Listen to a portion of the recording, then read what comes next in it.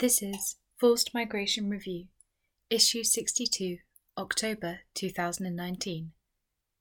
Educating for Return, Somali Refugees in Dadaab, by Ochan Leomoy, Abdikadir Abikar, and Ha-Yoon Kim. Finding a durable solution for Somali refugees in Dadaab means ensuring they have the knowledge, capacity, confidence, and qualifications required for meaningful, lasting return.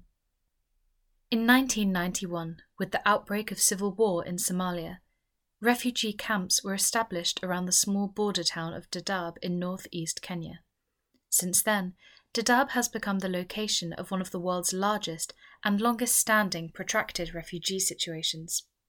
At their peak, the camps hosted over 500,000 refugees.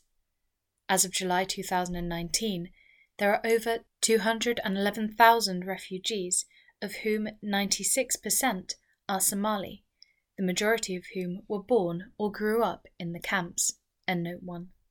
As non-citizens, the Somali refugees do not have state protection, and their mobility and employment rights are constrained. Threats, kidnapping, and violent attacks perpetrated in Kenya by the Somali-based militant group Al-Shabaab has fostered an attitude of distrust and fear toward these refugees, whom the Kenyan government accuse of being infiltrated by the group. Caught between the violence and instability of their homeland and a host nation unwilling to integrate them, refugees in Dadaab have been compelled by lack of other options to remain in the camps. Kenya's repatriation program. In November 2013, a tripartite agreement was signed between the governments of Kenya and Somalia and the UN Refugee Agency, UNHCR. Using the tripartite agreement as the legal framework, a voluntary repatriation program was established in December 2014, which took an incremental approach to return, beginning by providing funds and resources to support those who chose to return, and progressing to formal returns supported by UNHCR. Endnote 2. However, although the program is in place, there are few incentives to return to Somalia. Refugees who did return reported that lack of food and basic services made it nearly impossible to survive or to re-establish their lives. They also found that the quality of shelter and education was not as high as they had anticipated.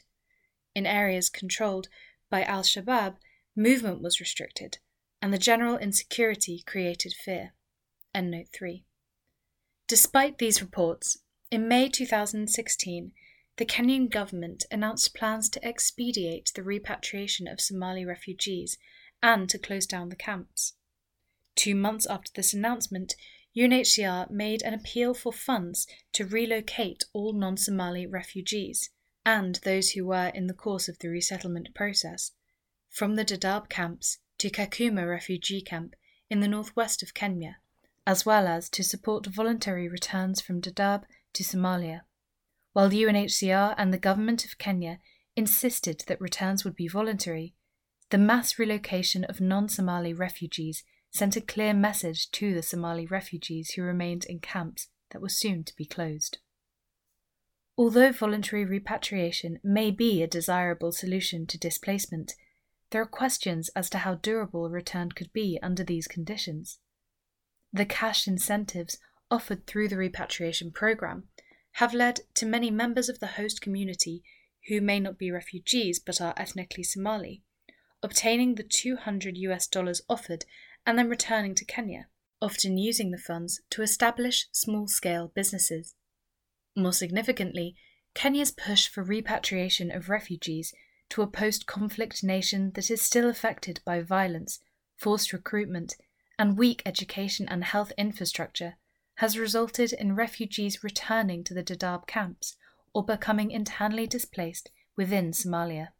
Following the push for voluntary repatriation, the Kenyan government closed its Department of Refugee Affairs, which oversaw the registration of new refugees.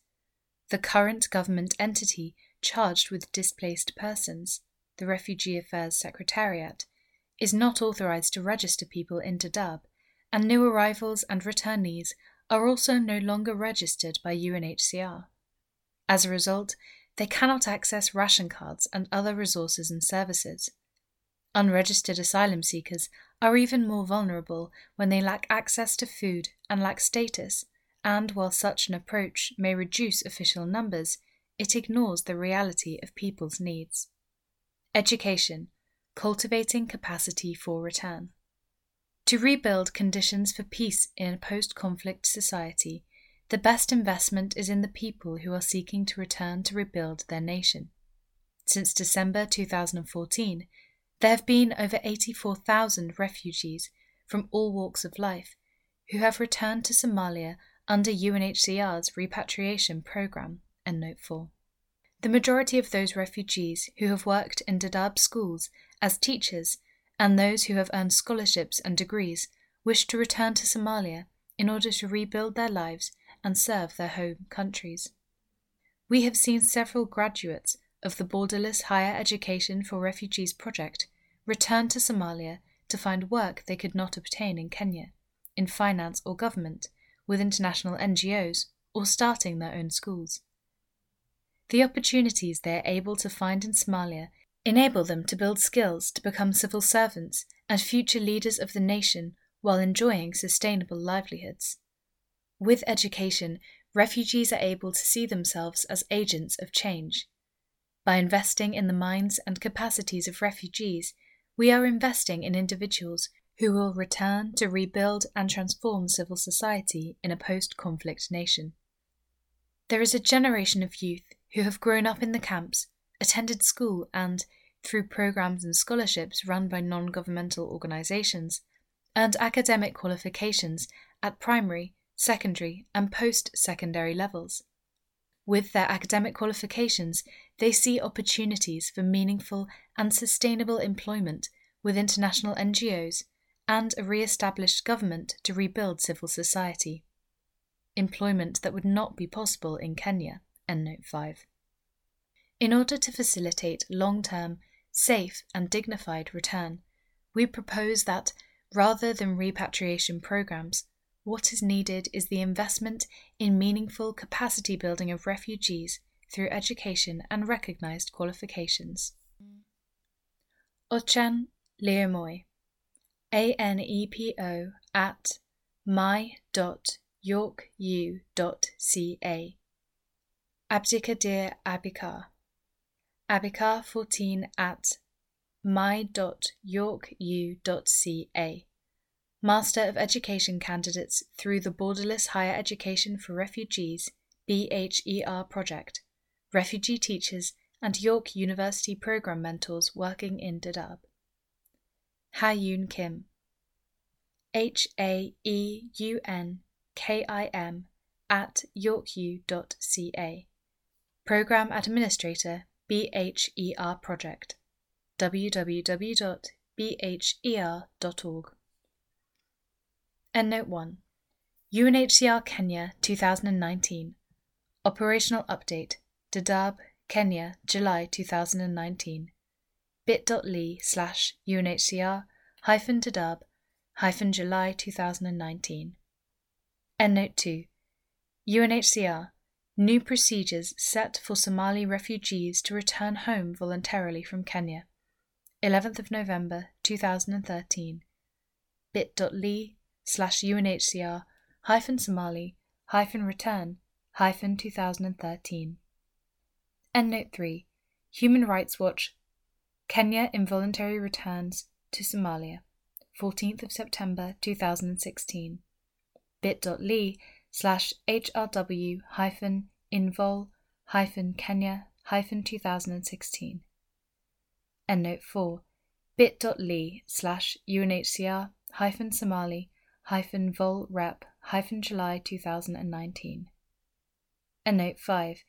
As refugees do not have the right to work in Kenya, they can only work as incentive workers, who are paid a fixed low wage, typically a fraction of what a Kenyan national would be given for working in the same position. FMR is an open access publication. You are free to download, copy, distribute, or link to this article as long as it is for non-commercial purposes, and the author and FMR are attributed. All articles published in FMR are licensed under a Creative Commons Attribution Non-Commercial No Derivatives license.